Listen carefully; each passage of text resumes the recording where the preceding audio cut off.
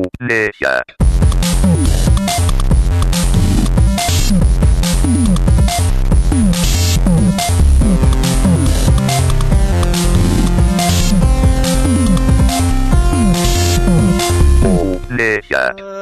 Hello and welcome to the Go Play That podcast. My name is Rob Cook and I'm here with Tom Wolford. Hello. And Major Hindsight himself, Stu Oswald. All of that was hideous. Hello. Was it terrible? No, it sounds like you're falling past the microphone, which, you know, maybe if you've got two portals open and you're just trying to do the podcast while plummeting past the microphone. Yeah, and I was just bantering. There's Cheeky that. bant. There is that. Yeah. Yeah, you kind of ruined my bants. We're just going to roll with it, I think. The anti-bants police. Anta. Banters. Banty. That's the same word. Ooh, Banty. Indian takeaway tonight, I think. Bit of Boona. Yeah, bit of Banty. Bit of Biriana. Is that how you say it? I don't know. Cheeky korma. Boona. Yeah. Anyway. And we're right back to England, where I don't want to live anymore. Let's go. This is what happens. This mixture specifically causes chaos. We've all been playing some games, several games each actually, so we're going to pass it around the room today. I'm going to start with Tom, throw it over to him who's been playing with his cats. I have been playing with my cats, but I'm not going to talk about my cats yet. Oh, okay. I figured I should get the longest game out of the way, because I actually have to have Steam open to remember the name of the game. Oh, longest in terms of title. Exactly. That's what happens with the kind of games you play, Tom. Don't start.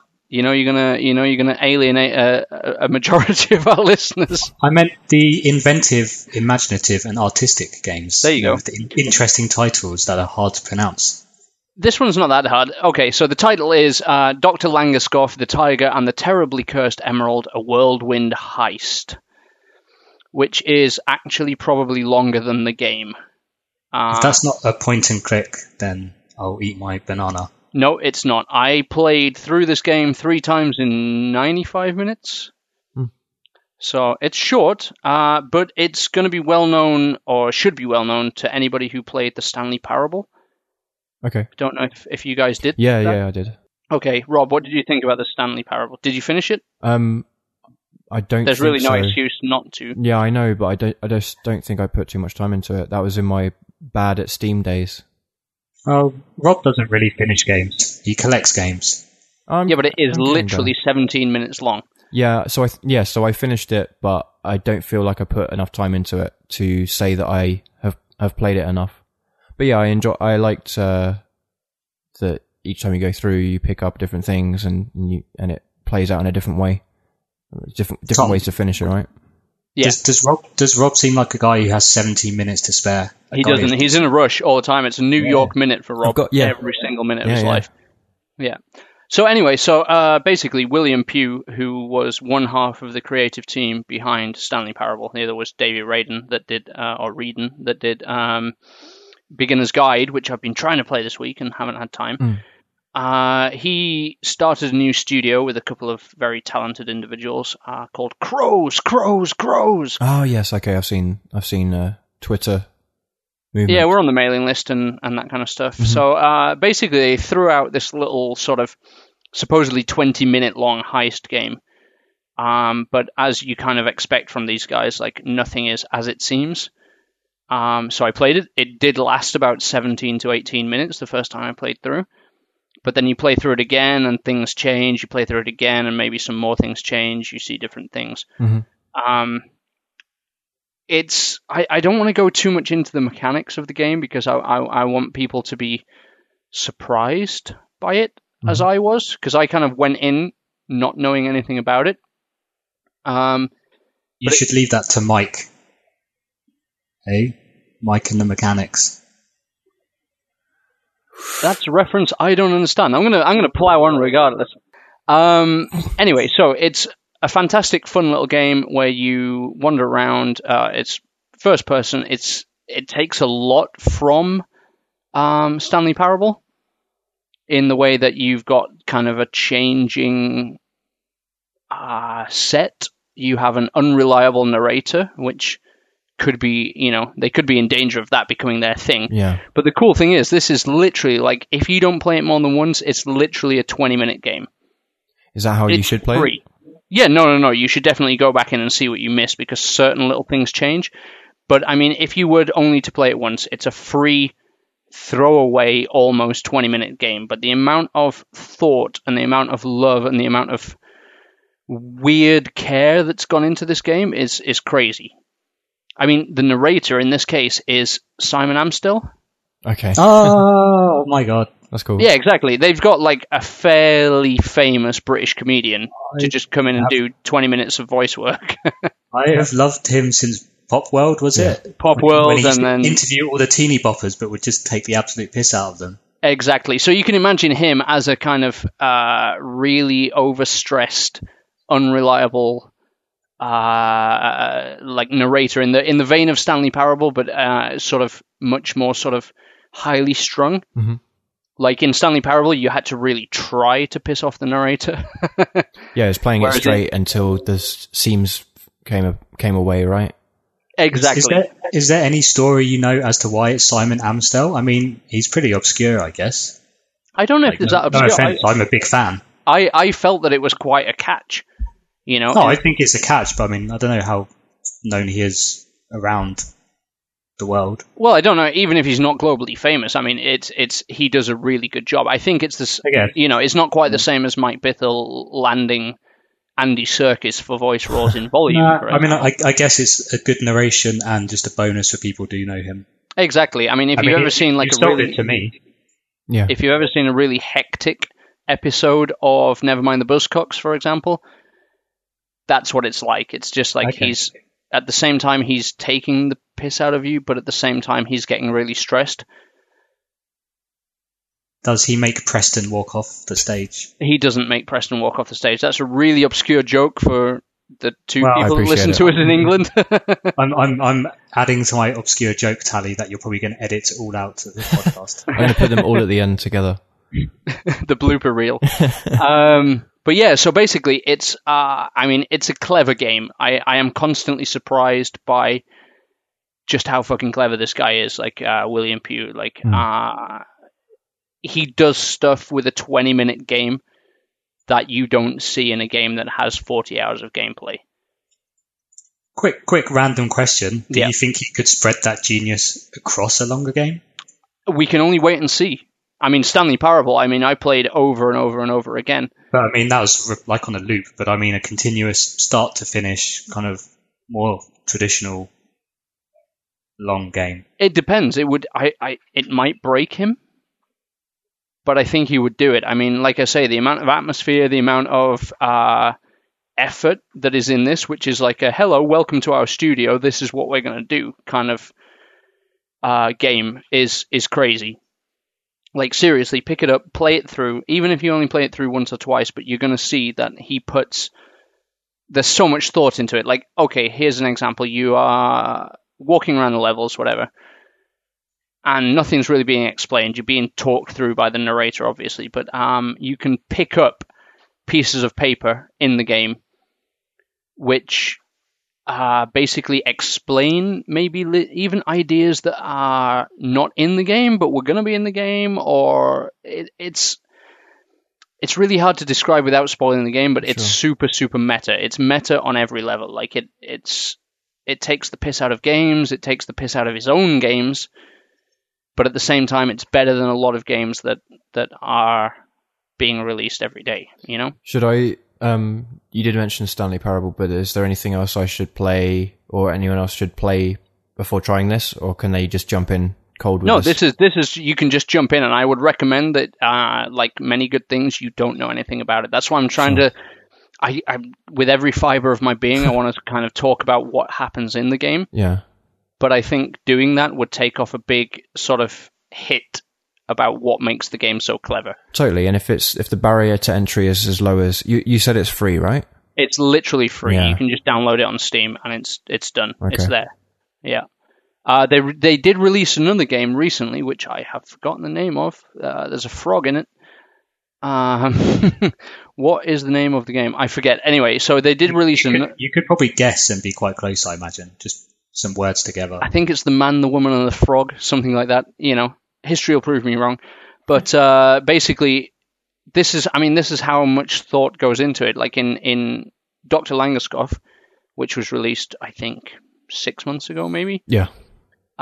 There is a piece of paper that you can pick up off the floor. It's just discarded on the floor. You maybe don't see it, but it's there. And when you pick it up, it's the artwork for the next game that they released.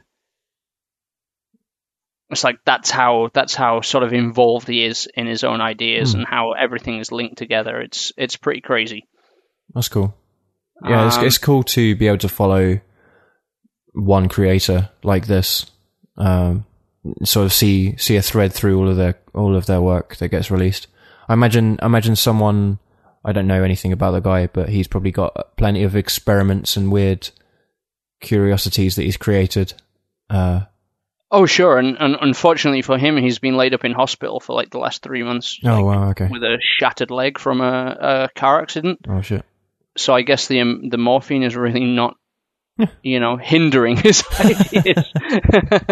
I can imagine we're only going to see weirder and stranger stuff. Sure, but honestly, I mean, it's free. It's 20 minutes. Okay. There is literally no excuse that you can have for not downloading this very long titled game, Dr. Langeskov the Tiger and the Terribly Cursed Emerald. Tom, I have another question. Yes. Where do you rate it next to Styx Master of Shadows, as I know that is your bar of quality for video games? Styx Master of Shadows, that's like, if that's the benchmark, are we doing Metacritic scores? It's like 17 million. Okay. Whereas Styx is 0. Styx is 17. Okay. Styx is literally 0. Nil point. Nil point, love. But yeah, no, I mean, it's cool, it's funny. You've got Simon Amstell, which if you're British and you know him, if you're not British and you don't know him, check out the TV show Nevermind the Buzzcocks, where he does a silly music quiz and just insults semi-celebrities for a living. It's great. Yeah. Cool. Can't recommend it more. No, I'll have to give that a go. I think free and Simon Amstell sells it. Like I say, I've played it through 3 or 4 times, and I'm on 95 minutes. So, and it is literally, I don't know what the file size is, but you download it straight from Steam, and you could download it in a minute. It's kind of strange it's on Steam. You'd expect stuff like this to live on itch.io. I mean, I'm not really not trying to draw a line with what can go on that service. But no, but William Pugh, I mean... Sounds like you are, Tom. Tom, right? Huh? Sounds like you are. No, they have the pedigree. I mean, I think once you've already got a game on Steam... You've got the account and the profile, so... You got the account, you got the profile, people have bought your stuff. I mean, Stanley Parable was one of the biggest selling games on Steam. Yeah, I mean, I'm looking at it now. It looks really nice. Yeah, it looks great. That's what I'm saying. It's not what you would expect from a free sort of studio giveaway, like, oh, we tooled around with this in our spare time. This is a complete story. It reminds me a little bit of jazz punk. Sure. Jazz punk. Yeah. First person. Yeah. Like at least the graphics and style a little bit. Okay. But it's not actually as in your face. No, it's kind of like more subtle, more real, but also with shades of jazz punk. Exactly. Imagine jazz punk crossed with Stanley Parable. Like, there's a lot in there if you care to take the time to look around. But again, if you don't, you could probably breeze through it in about 18 minutes. No, I have to say I'm impressed by what I've heard and now what I'm looking at. Well, give it a go. Honestly, it's a Sunday afternoon well spent before Antiques Roadshow comes on. It's fine. You don't want to miss that. Yeah, you need. But yeah, basically, that's all I'm going to say about it, because I really do hope that people go in without really knowing anything about it.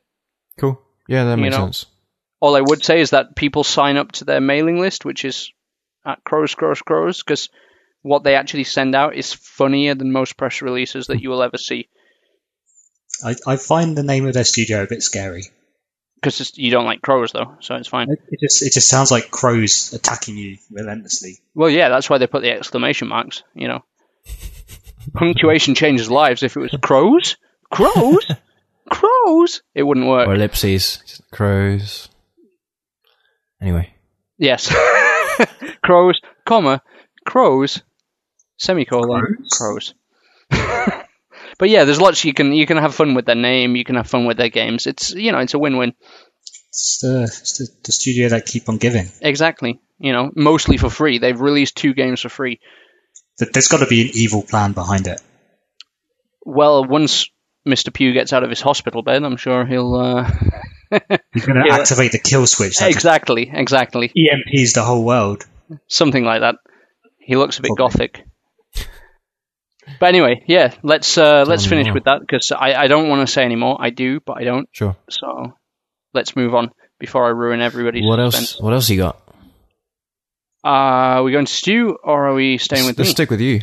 You're on a roll. Yeah, you're on fire.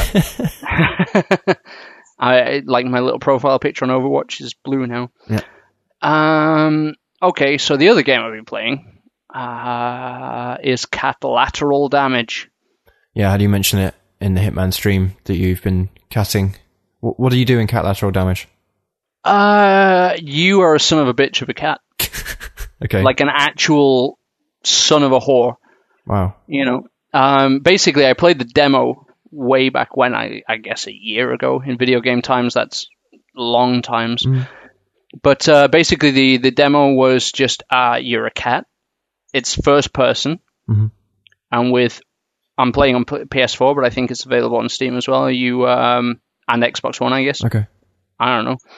Fact checking is for I'm wimps. not doing my research. Yeah, no, fact checking is for wimps.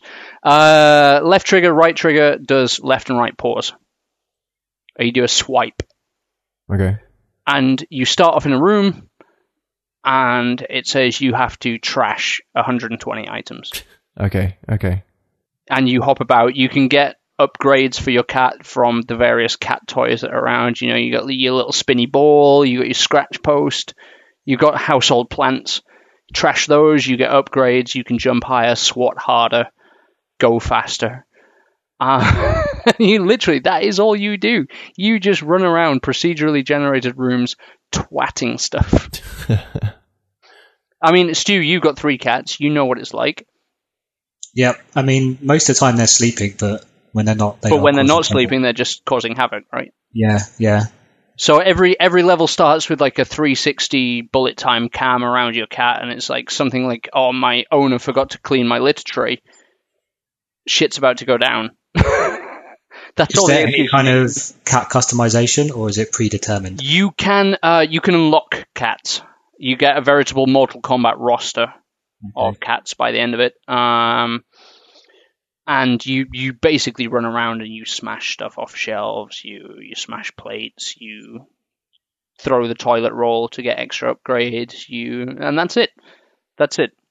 Okay. I've very recently become interested in games narrated by Simon Amstell. Is this game narrated by Simon Amstell? It's not. There is literally no narration whatsoever. You can press square to meow. Okay. Did Simon Amstell record the meow? And I've just realised I've called his name differently that time. Does Simon Amstell... Simon Is it French evil brother? With the goatee, right? No, basically, I mean, I'm not really selling it, but basically, I started playing on Saturday night about 12 o'clock in the morning, 1 o'clock in the morning. Went to bed, woke up the next day, and I literally played it all day Saturday. Okay, here's a question to determine its quality. Did you forget to feed your own cats whilst playing? No, but what I did do was annoy them all day by making meow sounds on the television. Okay, that does sound like a good weekend. I would do that. It was pretty good. Basically, I platinumed the game in 9 hours on PS4. So you put it down now to never play again? I've deleted it. But those 9 hours were like I was on catnip for the entire time. Which incidentally is a power-up in the game. You can get catnip and you just go super strong, super hardcore. You just run around smashing stuff. I mean, that's not really realistic.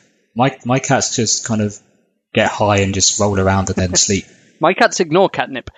But we're not talking about realism. It's in their DNA, apparently, whether they'll like it or not. Okay. So I have one cat who goes crazy for it, but the other two kind of like, they could take it or leave it. It's just not a thing for them, Yeah.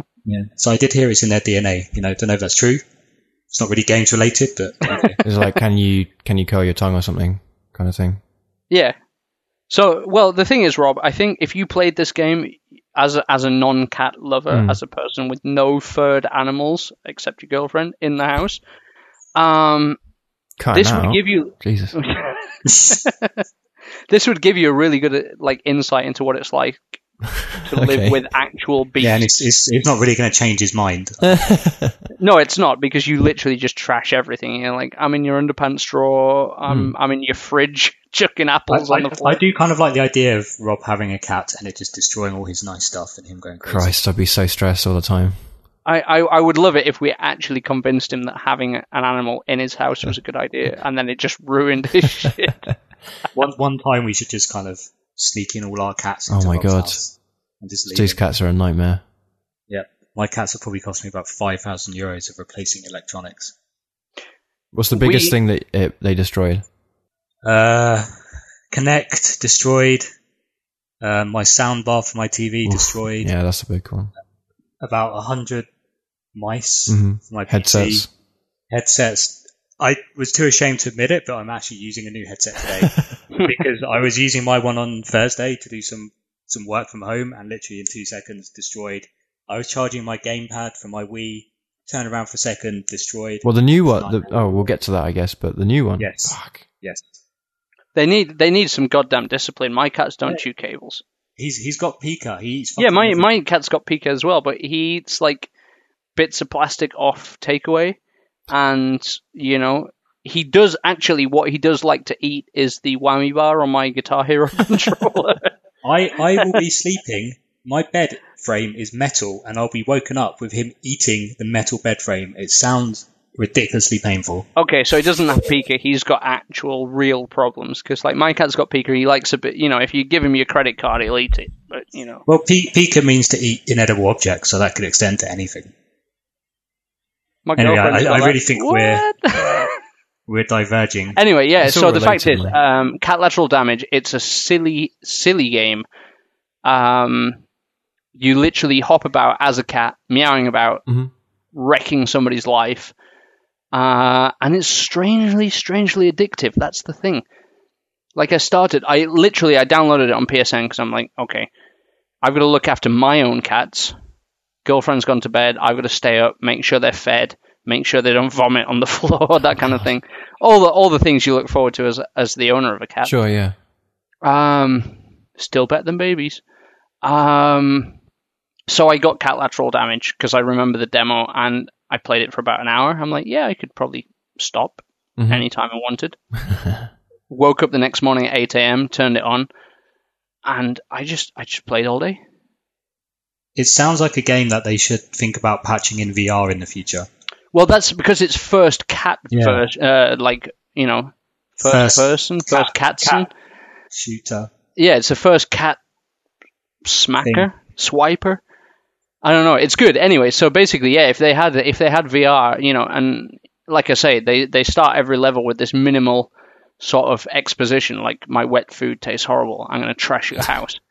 And then you've got like 300 seconds to destroy 280 items in the house. So you're hopping on shelves, kicking books over, pushing TVs down. You unlock other cats by doing the challenges, the achievements, or trophies, whatever. And it's silly cat fun time. Anybody that owns a cat, play it. You'll get like a full insight. I mean, to me, it always kind of looks a bit and now sounds a bit like it's inspired by Katamari, maybe. They should have called it Katamari, but with a C. No, because it's not even that. Chris Chung, the guy that's done it, I think he lives inside the mind of a cat. He's a furry. No, it's literally like, because you get these bonus events that pop up, and it'll be like, bonus event, there's a mouse somewhere in the house, and you got to run around and find it. Then you got to like kill the laser dots. Like they pop up in different locations, and you get power-ups. How to describe it and not make it sound terrible? No, it sounds therapeutic, dude. Yeah, it really is. That's the thing. I think one of the trophies that you have to get is to play 50 rooms of smashing. So that's 50, literally, maybe 150 minutes of just actually trashing stuff. Is there another, other than getting achievements, is there a level to it, like leaderboards, competition with friends?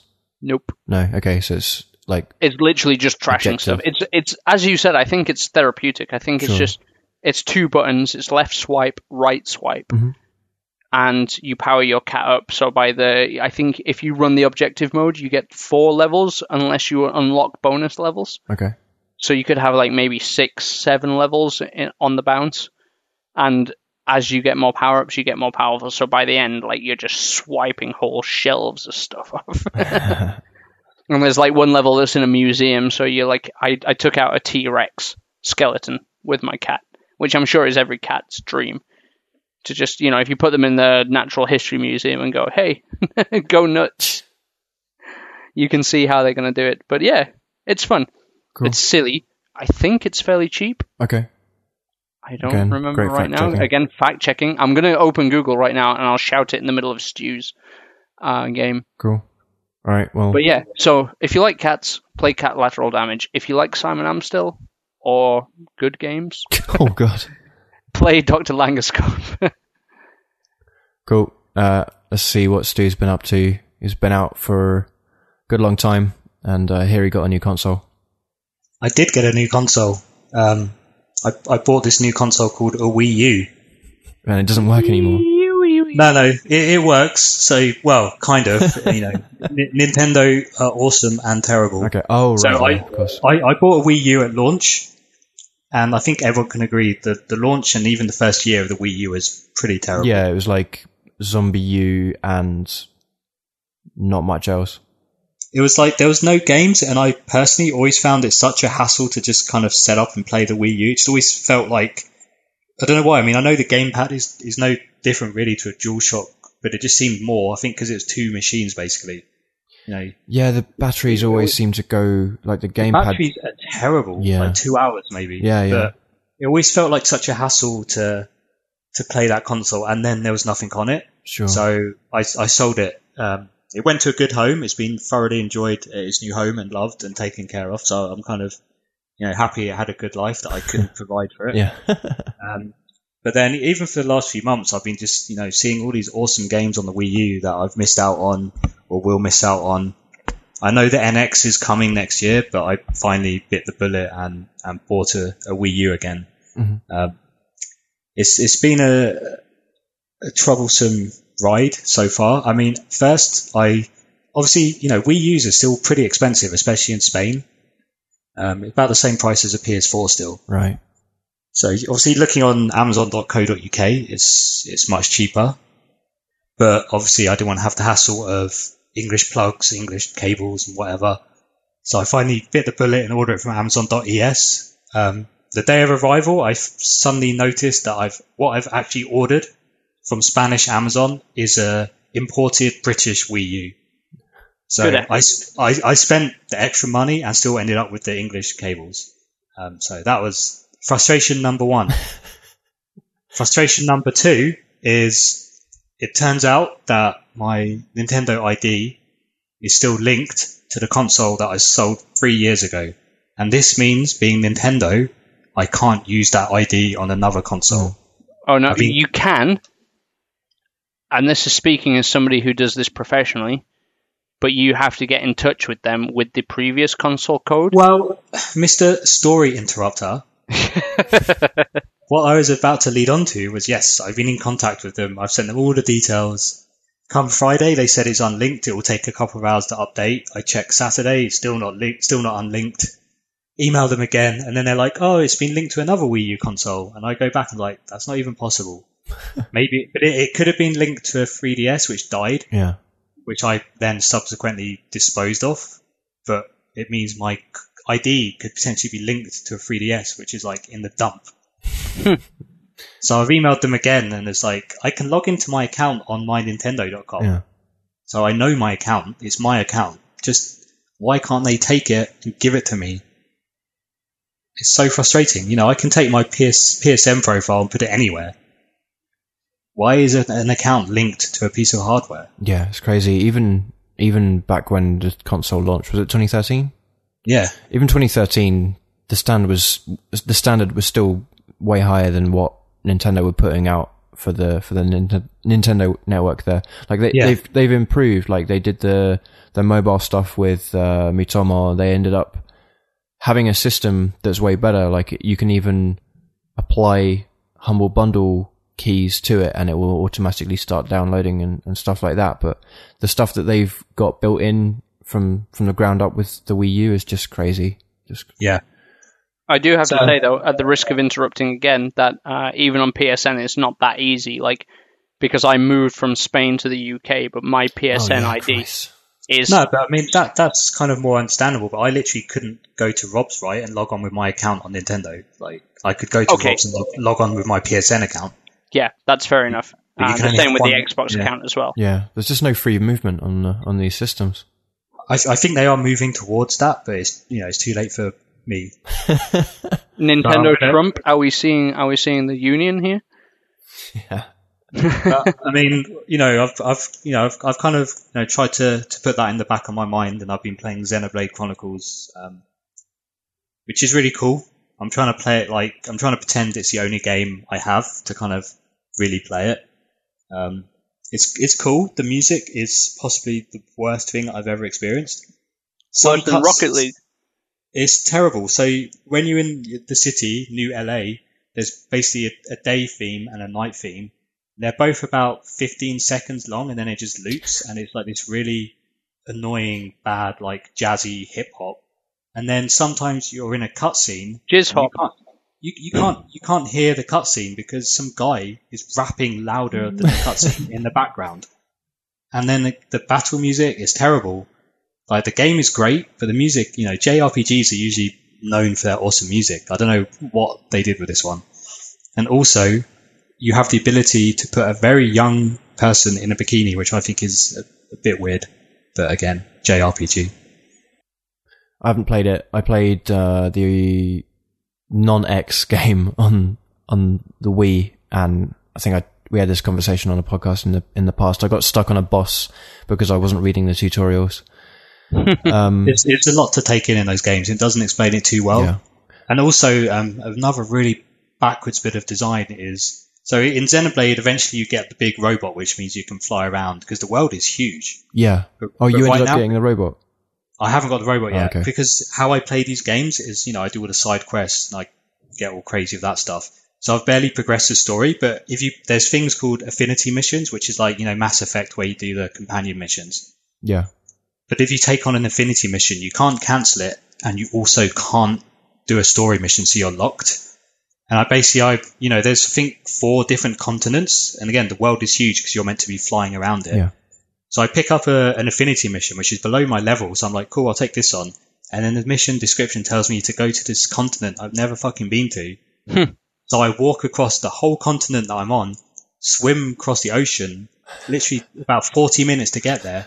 And now I'm stuck on a boss there because he's really hard, and I can't progress until I finish this mission now. All right, that's that game off my list. No, yep. It is good. It's just got some really questionable design decisions. Are you in this position because of your tendency to play games a certain way? I don't think you'd get in this. If you do, if I do, I think one more story mission, I'd have the robot and I'd be flying around. It'd be quick, but because I do side quests. But it shouldn't necessarily let you do these side quests. No, really. It shouldn't be your fault. No, I fully understand Stu's way of playing games. I was something like level 110 in Morrowind before I started the story. So I had a massive problem in Morrowind that the big guys were asking me for some magical treasure. They were like, go to this cave, get this magical treasure, bring it back to us. And I'm like, bitch, I think I sold that 9 hours ago. And that was the biggest problem I had in Morrowind, was actually trawling around all the vendors to find where I'd sold irreplaceable story-based magical items. Yeah. And I'm quest items that hadn't activated yet. That's crazy. No, exactly, because I do what Stu does, and I just grab a game, and I'm like, oh, you say there's side quests? Yeah. Well, let's be level 150 before I even look at the first story mission. Yeah, I mean, that's the same here. I'm level 22, and when I do story missions, they're level 14. But yeah, I mean, I'm enjoying it. I'm going to stick with it, of course. I need to do some grinding to beat this enemy, which is actually level 16, but it's a mission where you have to test out a weapon, and the weapon's really shit. Yeah, I think that's exactly what I got into for Xenoblade Chronicles, is you have to you have to follow the system, and if you don't get it, then in that case that's more my fault than what's happening for you now. No, I mean there is a lot of stuff to take in this game, especially they explain about 30% of it, and the rest they kind of don't really explain. Do they expect you to just know because JRPG experience? Possibly, but I think Xenoblade, even the first one, has some quite different mechanics. Yeah, some weird time mechanics in combat. I do think maybe it's just because maybe I haven't progressed the story enough, because you do get like tutorial screens at a certain point after you finish this story mission. Here's some tip about this mechanic. Okay. So I think I've steamrolled so far into the side quests and stuff that I probably haven't been given some of these tutorials yet. Okay. And this is, I mean, we can't approach this as you being like a complete newbie to these kind of things, because what was the game that I hated and you loved with the time-based mechanics, JRPG? Presence of Fate. That's the puppy. Mm-hmm. Yeah, like you loved that game. I hated that game. Platinum the game, and I couldn't get past the first sort of 3 hours of that game. So we're not talking like you've never played one of these style of games before. My first completion of that game was like 250 hours, I think. My second completion was 8 hours, just steamrolling through to finish up. I remember that. So I fucking love that great game. I think it's Nolan North's best game, to be honest. He's hilarious in it. Oh no, it's got to be Mafia 2. Never mind. But anyway, so Stu, as a platform, because it's kind of weird, like you're talking about a game, but really we're talking about the platform behind it. How is the Wii U for you? Because I've got some knocking about work, and there's always this temptation, even though I don't have enough HDMI ports in my house for another console. It's Nintendo, right? They do a lot of things wrong, but there's just a magic with Nintendo you just don't get on the other consoles. No, it's not the best console. It doesn't have the best graphics, the best anything really. But you put a Mario in, and it's just magic. Did you pick anything else up alongside the console? It came with Wind Waker, which I've never played, so cool. I am looking forward to getting to that. Yeah, I want to play that as well. I do. Wind Waker's good. I do have that game as well, but that's my Nintendo history is pretty brief. Like I had a Game Boy, and then I had the Wii was my first home console, so I didn't have any GameCube or 64 experience. So yeah, Wind Waker's one I really want to play, but to be fair, you should go back and everything from Ocarina of Time in the Zelda frame. Sure. Like I know a lot of people go on about the retro stuff. I personally missed it. Yeah, I did. I played.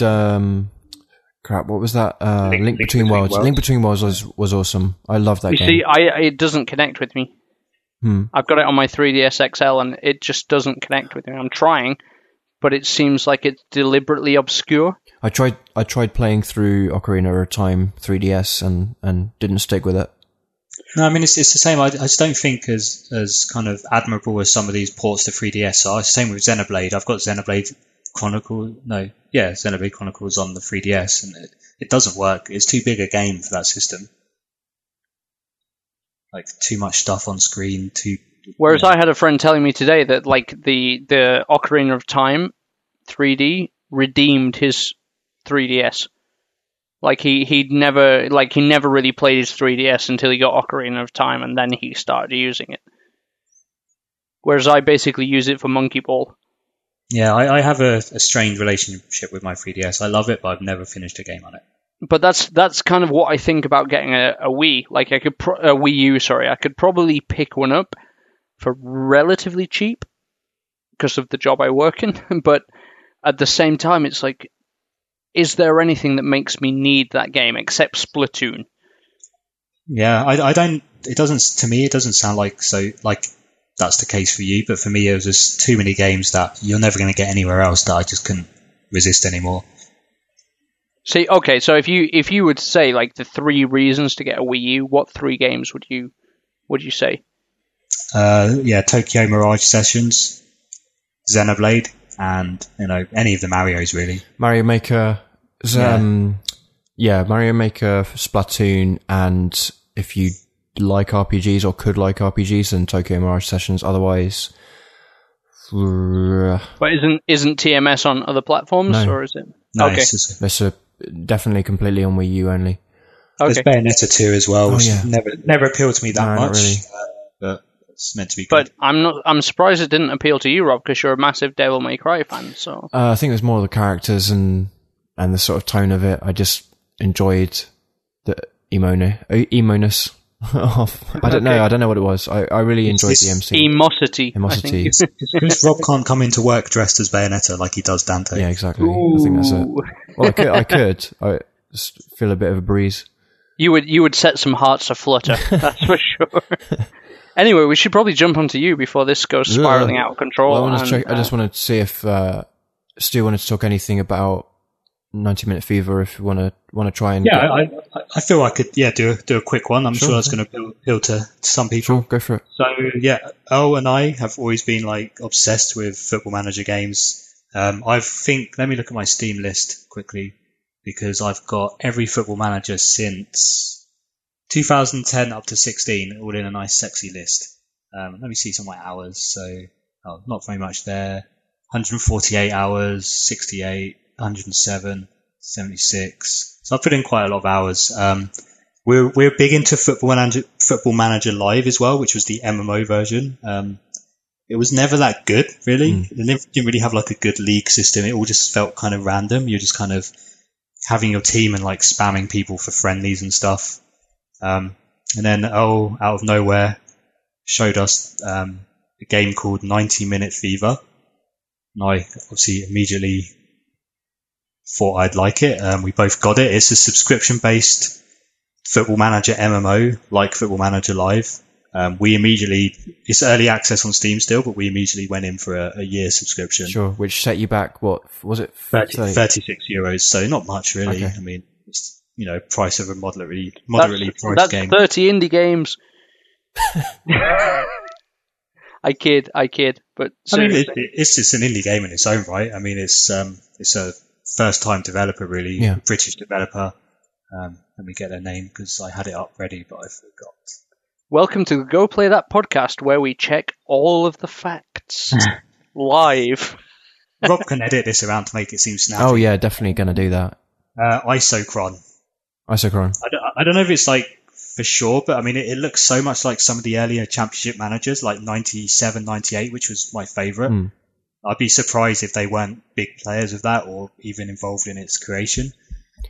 Would you say that was like the heyday of the manager games, or is that just personal? No, I mean, for me, it's never got better, but it's why I like Civilization 1 more than any of the other Civilizations. There was just something like, it was so simple, like in Championship Manager 97, 98, you had just, in the match, there was no 3D graphics, there was nothing. It was just your team's colour, the bar would change with like, okay, he's passed this ball, he's taken a shot, and then it would flash when you score. And like, however old I was, like 12 or whatever, it was just, I don't know, it was something so amazing about that. And it was like, for me, it was kind of the heyday as well of when I was really following football, always trying to buy like the same players like Chris Sutton, Mark Bridges. Yeah, 97, 98 was when the only years I ever followed football. So again, after that point, it's just, I think they've all got too bloated. Like, I still love the Football Manager games, but kind of, nothing's ever equaled that magic as Championship Manager 97, 98. They're just adding more and more features over time and not really making any reductions, refinements kind of thing. Well, so, I mean, it's early access, like I said, so it's obviously a work in progress, so it's a bit kind of rough around some edges, but it's definitely got that kind of old school vibe, which is really appealing to me. It's got like, because it's an MMO, everyone's online at the same time. You can play in leagues, which is already much more structured than we had in Football Manager Live. Yeah. But you can play friendlies as well. But there's kind of a global chat always going on. And so far since we've been playing, the developers have been in the chat. They've been really friendly, been talking to everyone, addressing issues right away just by people say something. They'll say, okay, let's fix that. The server will get updated. It's fixed. That's cool. They're playing matches with people. They're really kind of getting feedback from people. So it seems like and the community as well is super friendly. Like, I've not met any bad people. They're like, because there's a mechanic which I'm not a huge fan of, but I'm coming around to a bit more. As again, we kind of in the chat we kind of took it to the developers and questioned them on a little bit. Basically, if you put in a bid for a player and then the other team rejects it, that player's wage will automatically go up because he's like, oh, I'm an important player and people want me. Give me more So money, yeah. demand more money. So we're like, I think people control that. Yeah, because I could just hit you with requests and then you'd reject and it would just keep bumping up and up and up. But like, is there a limit to player requests though? Like if I ask for, like in the real world, if a team asks for another team's player and they go, yeah, it's 50 million, and they go, screw that noise. Is there a limit on this game, or is it literally you could just spam requests? I mean, as far as I know, I may be wrong, and if so, I apologise, but I do think you can just put in any request, and if that's rejected or runs out in the 24-hour window you have to negotiate, that player's wage will just increase automatically. So I could say, like, yeah, I'll offer you £1 for your star striker. Yes, and if I reject that, everyone's wage at the start is like £1,000 a month, so his wage would then go up to $2,000 or a week or whatever. But again, they, we're chatting about that in the chat, talking to the community managers, the developers, kind of saying, why we don't think it's that good and stuff. They were explaining more about why it exists. But then when that was going on, the guy who actually put in a legitimate bid for one of my players sent me a private message and was like, hey, I can withdraw the offer if you want. So the community is really nice. For now, I guess. But our kind of point then with that mechanic is like, if people, because even the community manager was like, people can just withdraw the bid, then it's like, well, then it kind of renders it a bit pointless anyway. But I think they explained it a bit more, and it seems like, not such a big a deal, but it's just a nice example of the back and forth that they seem to be open to have in real time with the players. It's always good to have a supportive community rather than somebody trying to just like, this is my vision, you will accept it. No, so I mean, so far, it's early days. I mean, if you look at the Steam page, the images they use, I think the game doesn't currently necessarily look like that. That's obviously the stuff they're adding in the future. But I mean, for an early access, like Football Manager MMO, it's pretty much got all you want or need at the moment. I mean, you guys are having a blast, right? Because I think, was it even today that Earl came in chat and he was like, or was it yesterday that Earl came in our Slack chat? It was like, I just won 3 matches on the bounce in 90-minute fever. I'm in a good mood.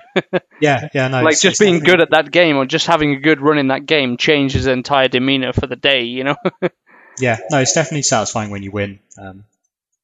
Do you feel you can control it? Again, this to me it's a bit too basic at the moment with how you can influence it once you're in the match. You don't have all the individual tactics like you do in Football Manager. Like you can basically do the basic things like your formation, obviously, and then set things like it's all sliders like attacking to high to low to medium. Creative freedom. It's basically all the same categories you have in Football Manager. But at least for now, you don't have the ones where you can apply tactics to individual players. I'm sure it will come. Like I'm so confident this stuff will all come. It's just a matter of time. But as kind of an early access initial release, I think it's pretty decent. But you obviously think there's enough there that you've grabbed a year's subscription from an early access title, which is fairly hardcore, Yeah, I mean, I think and my approach to it is like, these games are super rare. You want to show some support when they exist. Like Football Manager Live is the only other example of this game ever existing, and it seems like such a missed opportunity. So it's nice to see someone try and grab that opportunity. Cool. I mean, I play the Fantasy League and stuff like that, but I've never played like a manager game. So would you recommend it for somebody who was maybe just putting their toe into that kind of thing? I think so, because it's not super overwhelming, because it's quite early and it doesn't have all the features yet. So it's kind of a nice indicator of what it will be without being too intimidating. I guess it's not licensed, right? No. Although I have noticed the youth players that come through and are retired footballers, so you get like a Tim Flowers 15-year-old goalkeeper. And actually has a link to the Tim Flowers wiki, which is a bit interesting. Okay. But I mean, I reckon you can basically pay put £3 down and have a month's go at it. And I bet your PC could handle it. Yes. Definitely. Totally. All right, I'm smelling an MMO March style, football fever February. Yeah. For the price of a pint, you could have a go and see if you like that kind of game. You could have a go for a month, yeah, that is more than fair. Yeah. All right, cool. I might check it out. 90-minute fever. Yep. I think I will stay away, but I admire the game from afar. Yeah, no, like I said, Can we they're very, ask- very niche. But Can we ask for a mod that does all the commentary in the style of Alan Partridge? you could play it in the Striker. background, maybe. Yeah. Liquid football. Anyway, so, Rob. I've been playing Inside, which is the second game from Playdead, who did Limbo, which was a big hit on XBLA during the 360 days. And that game was all about playing through in one session, really. There was no... You were controlling a little boy in a 2D platformer with puzzles, but it was all about the atmosphere. It was all about what's not being said, piecing together what's happening, some kind of horror elements to it. There's like this giant spider that follows you through, and adding, like the community adding what they think is happening in the game, despite it not being, laid out by the game itself. And Inside came out a few weeks ago on Xbox One as an exclusive. I don't think it's making its way to PS4, but I haven't checked that. No fact check. It will do. Limbo did eventually, so I imagine it will. Yeah, I guess so. I guess it's a console exclusive, like timed exclusive for now. Yeah. But it ended up coming out on PC the week after, so that's when I picked it up. And I couldn't put the time aside over the weekend to play it in one go, unfortunately. So I ended up playing in two long sessions. Ended up being about 3.5 hours long, I think.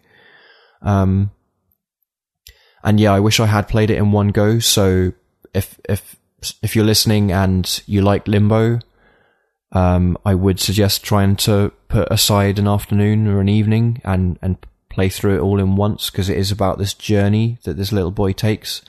I like, similar to Tom's game at the top, I don't really want to talk about how it plays out, because it is a very... I highly recommend the game, okay? It's currently sitting in my top 10 for the year as a gaming experience from this year that has stuck with me. And it looks incredible. So imagine Limbo, but the team has taken that away and really learned about animation and lighting and just notched it up to the nth degree here. It's got kind of that Schindler's List look, right? From what I've seen from screenshots, it's like black, white, red. Early on, it's all black and white, really, with some, not really any other color to it. It just plays with shadows and light really well. And the start, you just, there's no menus, there's nothing. You just drop in, and there's a title card that says Inside, Playdead Studios Inside, and this little boy drops over this fence into this forest, and you just pick it up, and the game teaches you very well what the controls are. The game design is very good, that it notches up the challenge naturally. So it will start teaching you mechanics, like you can sort of push stuff along the ground or get up over ledges. You don't want to get caught by dogs that are chasing you. It makes that very clear with some pretty brutal death animations. But you end up picking up the rules of the game, and then it builds on them later on. It's sort of taking cues from Mario in that sense. You know, in Mario, where there'd be like a new mechanic that it would teach you, but it would teach you in a safe space where you wouldn't be able to, die, or it wouldn't be too difficult. But then later on, that same mechanic would come back in a time specific, time sensitive scenario or something like that, and you'll have learned how to deal with that from your prior experience. It's a very well designed game. I think it was like €18, so I would recommend it. You may balance up the time and the cost and say no thank you there, similar to I think The Witness I think that was 30, and you look at that and go, what, a puzzle game, €30, no thank you. But it's highly recommended from me. Bob has access to my Steam library, and he put a few hours in, I think, or at least an hour, and he said he was really enjoying it. And I really, really don't want to talk too much more about it. It's just really interesting. Okay. And plays out really question. well. Yeah, go for it. If you don't want to talk about the story too much. Yeah. I didn't like Limbo. Okay. Me neither too much, but I am strangely interested in Inside. I don't know why. Intercontinental high five. No, the fact is Limbo was cool. I really liked what they did with it. Sure. But it plays on all my sort of neuroses about video games, which is like missing ledges by like a half frame because you jump to the wrong time. There's none of that. Really? Yeah, I don't know, maybe you suck. No, I do suck, but I have this, I think I explained it at the last GAR when I was over in Madrid, that I have this, an ultimate chicken horse sort of brought it out. It was like aversion therapy, because it was like, I used to have this recurring sort of like neuroses as a kid. Yeah. About platform games where it looks like you should make the jump, but you literally can't by like half a frame. Sure. No, really, the stuff, the puzzles is designed really well. It's difficult to talk about it without revealing some of the cool stuff that ends up happening, but it plays with environmental physics, but not in a way that makes it random. Like, it's all within your control, and the satisfaction of working out a puzzle is high. And I never got into a position where I thought that I was making the right choice, and then it turned out that it was not possible, like, in that sense. Whereas in Limbo, like, a lot of the platforming stuff was like, I even looked at walkthroughs for certain parts of Limbo. Right. And it was literally walk until you're balancing on one foot on the edge of this block and then jump. No, there's nothing like that. It's very elegant in how it plays out, and there'll be parts where you'll get killed several times trying to figure out, like, you're getting chased, and there's a few options that you have at your disposal. One of them is to, like, run back towards them, or escape and hide, or I'm coming up with a scenario because I really don't want to spoil anything, but it's not necessarily trial and error, but it puts you into a time pressure scenario, and you've got a few seconds to react, and you could succeed in that first attempt, but when you get killed, it takes you back, and the checkpoints are generous enough that you never feel cheated, and I just enjoyed the experience going through, like, from start to finish. Didn't really get any frustration. There was one puzzle where I was stuck in this room for a while, but the solution was clear, and I was just being dumb. So I would recommend giving it a go. But yeah, it looks great, so I'm wondering how it would play on your PC. Like, even though it is a kind of a small game, it does benefit from playing smoothly. My PC runs Limbo, but I don't think it would. Yeah, it's like a Limbo, but on a piece of hardware like 5 years more advanced. So yeah, I would probably a bit more ambitious than Limbo in terms of, like, graphics. Totally. And my favorite part is the animation, how smooth and how expressive the character, this little boy, is. You get into a position where he's panicked, and you'll see him sort of scramble, and his limbs sort of flying around as he's sort of panicking to get back on his feet, or hide or something like that. It's really cool. I think you'd probably have to play it on a console, so maybe we'll look and see what that time exclusive is, if it is going to come out on PS4. Yeah, hopefully. I mean, Limbo did eventually. Next year probably. Yeah. And I can wait, if it's that good a game. Just I don't think people are going to be out to try and spoil it, so just avoid discussion. In fact, I actually started playing it. I knew I wanted to get it because I did enjoy Limbo, but I wasn't sure what it was going to be like. I didn't know how closely it would resemble Limbo in terms of it being a black and white platforming game with a little boy. But it stands on its own 2 feet, and I think it would be ruined if you found out stuff about how it played out and what the story was. Yeah, I'm not a big researcher into stories anyway. I do have to say that the co-founder of Playdead just literally left today. Oh, really? Wow. Yeah, he just sold all his shares to his partner and stepped away from the studio. I wonder if that was time to sort of take advantage of this, if the game had succeeded, or... No, I think maybe he feels his job is done. I mean, sure. Limbo was very critically acclaimed. Mm-hmm. personally, I didn't like it, but I can see why people would. Yeah. It was a very, very well put together game. Just for me, the kind of mechanics that it used were not fun. Mm. You may have similar problems with this one, but I would recommend giving it a go. And no, I'm going to give it a go. Yeah. I mean, it's the same way. I took a long time to get into Limbo. Like, really, I was like 2 or 3 years behind the curve on Limbo. Right. And when I finally got it, I was like, I played probably the majority of it. Mm-hmm. But at the same time, I was just like, at the end of the day, I have limited time to play, and I really don't just want to be doing the same jump over and over. Yeah. No, I don't think that's going to happen here. Okay. Yeah. Highly recommend You have it. more options, essentially, I guess. Hmm?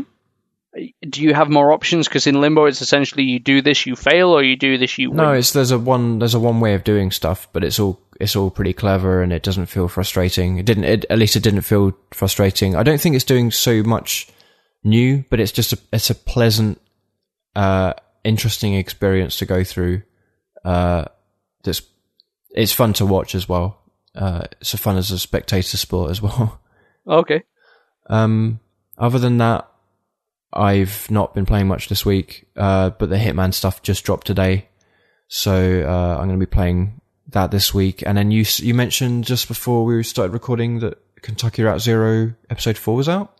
It is, yeah. So I'm still on my hiatus because I wanted all 5 episodes to be out. I played the first 2. And then I decided that I'm going to wait for the whole thing because it affects me so deeply. Because I have a real soft spot for this kind of Americana, deep south, like Southern Gothic style of thing. You know, you show me True Detective, you show me The Fargo or whatever. It's like, I love all that stuff. Americana by Offspring.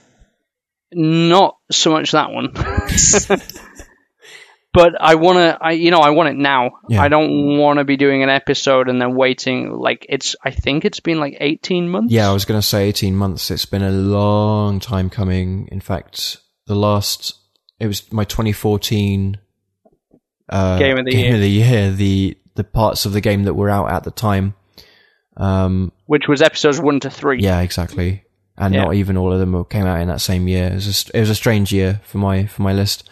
That was not on my radar. Like I'm following them, Cardboard Computer. I'm following them on Twitter. So they don't announce though. It literally just auto updates on Steam. Wow. Okay. Yeah, I guess I'll have to check that out at some point. But yeah, Hitman, dude, that twin was fun. And the next one is Gary Busey. It's actually Gary Busey. It was either him or Gary Coleman. And I guess no, it was Gary Cole. Yeah, Gary Coleman's dead. That'd be a bit mean. Well, that's what I thought. Who's Gary Cole? Gary Cole, he's like a less crazy Gary Busey. Right, he's like sort of what evolves into Gary Busey. Yeah. With enough candies? I'm just Googling him, but I remember him, yeah. He's kind of, yeah, I mean, he's kind of like a, yeah. Okay, so basically, for the next 7 days, starting, I think, tomorrow... Yeah. Tomorrow as of publication of this podcast. Sorry, yes. Wednesday. I think it's Thursday. As of Wednesday, we have 7 days to murder Gary Busey. I'm going to have to do it this weekend. TikTok, motherfucker. That's all I'm saying. Yeah. In the vein of talking about stuff that will be outdated by the time the podcast comes out, I've got some breaking news here. All right. Anna is now available for all PC players on Overwatch. Overwatch. Yeah. All right, everybody go play Overwatch. We should finish the podcast there. I tried the PTR, and it was difficult to gauge how useful she was because every other motherfucker was playing as her. Yeah. So I might check her out later or tomorrow. Guess that will continue to be the case for a while. Hopefully, and again, I'm going to shout out to my new best bud, but if Jonathan's listening to this, if there's a button that stops nerd rage with Anna, that would be good. Like if you can press R2 and she stops somebody shouting into your headphones. Yeah, not this one. We are still not... I don't know how... Sorry, just to finish the podcast. Yeah.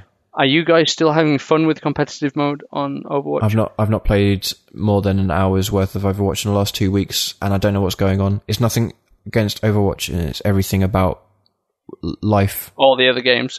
Well, no, yeah. Yeah, just generally. No, we just literally before the podcast we sat down for like an hour and 5 minutes. We played 4. 5 minutes is really important. It was, because that's what it took to finish the last match. But we played 4 competitive matches, and we had to quit 2. Because it was literally, we were put into teams that were so horrendously bad, and we were matched up against, you know how it tries to balance teams? So it was like, they had 3 teams of 2. So they had their 6 players, all of whom were sort of in communication with at least one other. Right. And we had me and Jonathan. And it was literally, the nerd rage was so high, we're just like, we're walking away. Like, I mean, I'm enjoying it still. The difficulty of any kind of competitiveness is you're going to have, when you're winning, it's going to be great. When you're losing, it's the worst thing ever. But when you're losing, I get it. I mean, I was on a really good run. I think I won like over a few days, like 8 matches in a row, and then I was playing on Sunday, and I lost every single match. And you're trying to do an attack, and you've got a guy playing as Hanzo, and he's not helping the attack, and he's not even killing the bastions. And we're asking him politely, please change. We're not shouting at him. We're not calling him a prick or an idiot for choosing Hanzo. We're just saying, hey, maybe Hanzo's not the best choice for an attack when we're trying to push the payload. And he just sticks with Hanzo, and it's just, that kind of stuff frustrates me. I think it will improve when they add the kind of restriction of one hero. Because I did also have another thing where Reaper's my best character.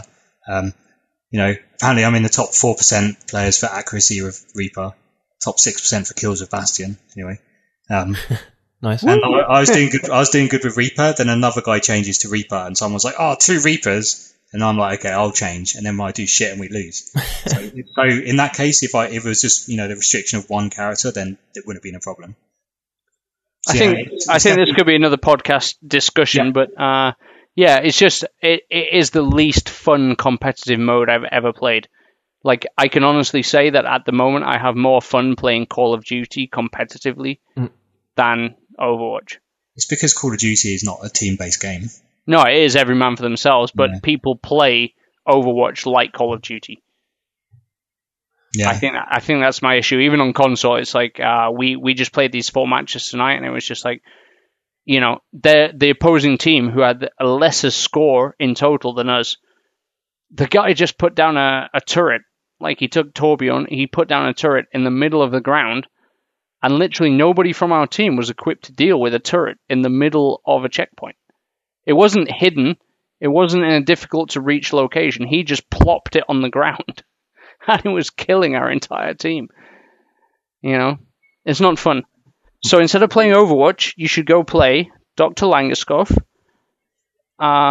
Inside, Cat Lateral Damage if you have the sort of brain that would cope with that.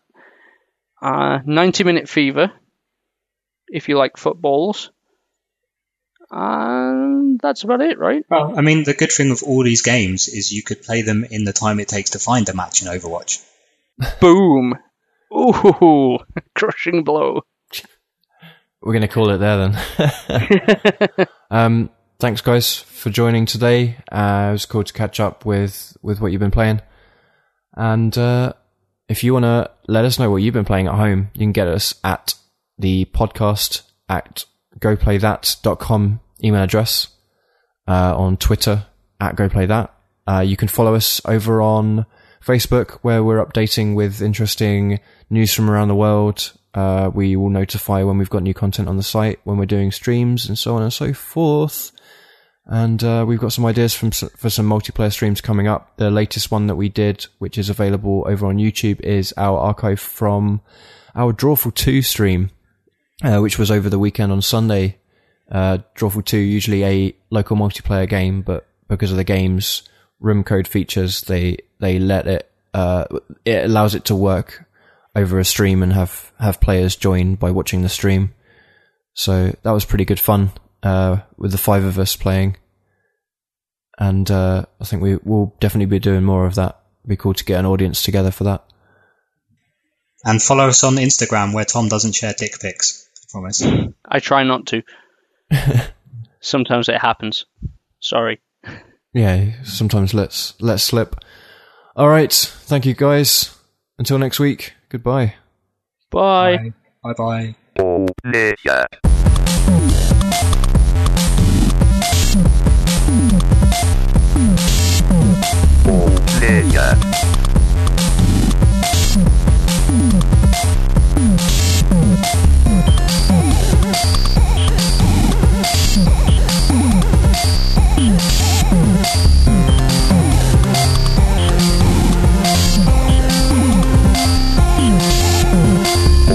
Nigga.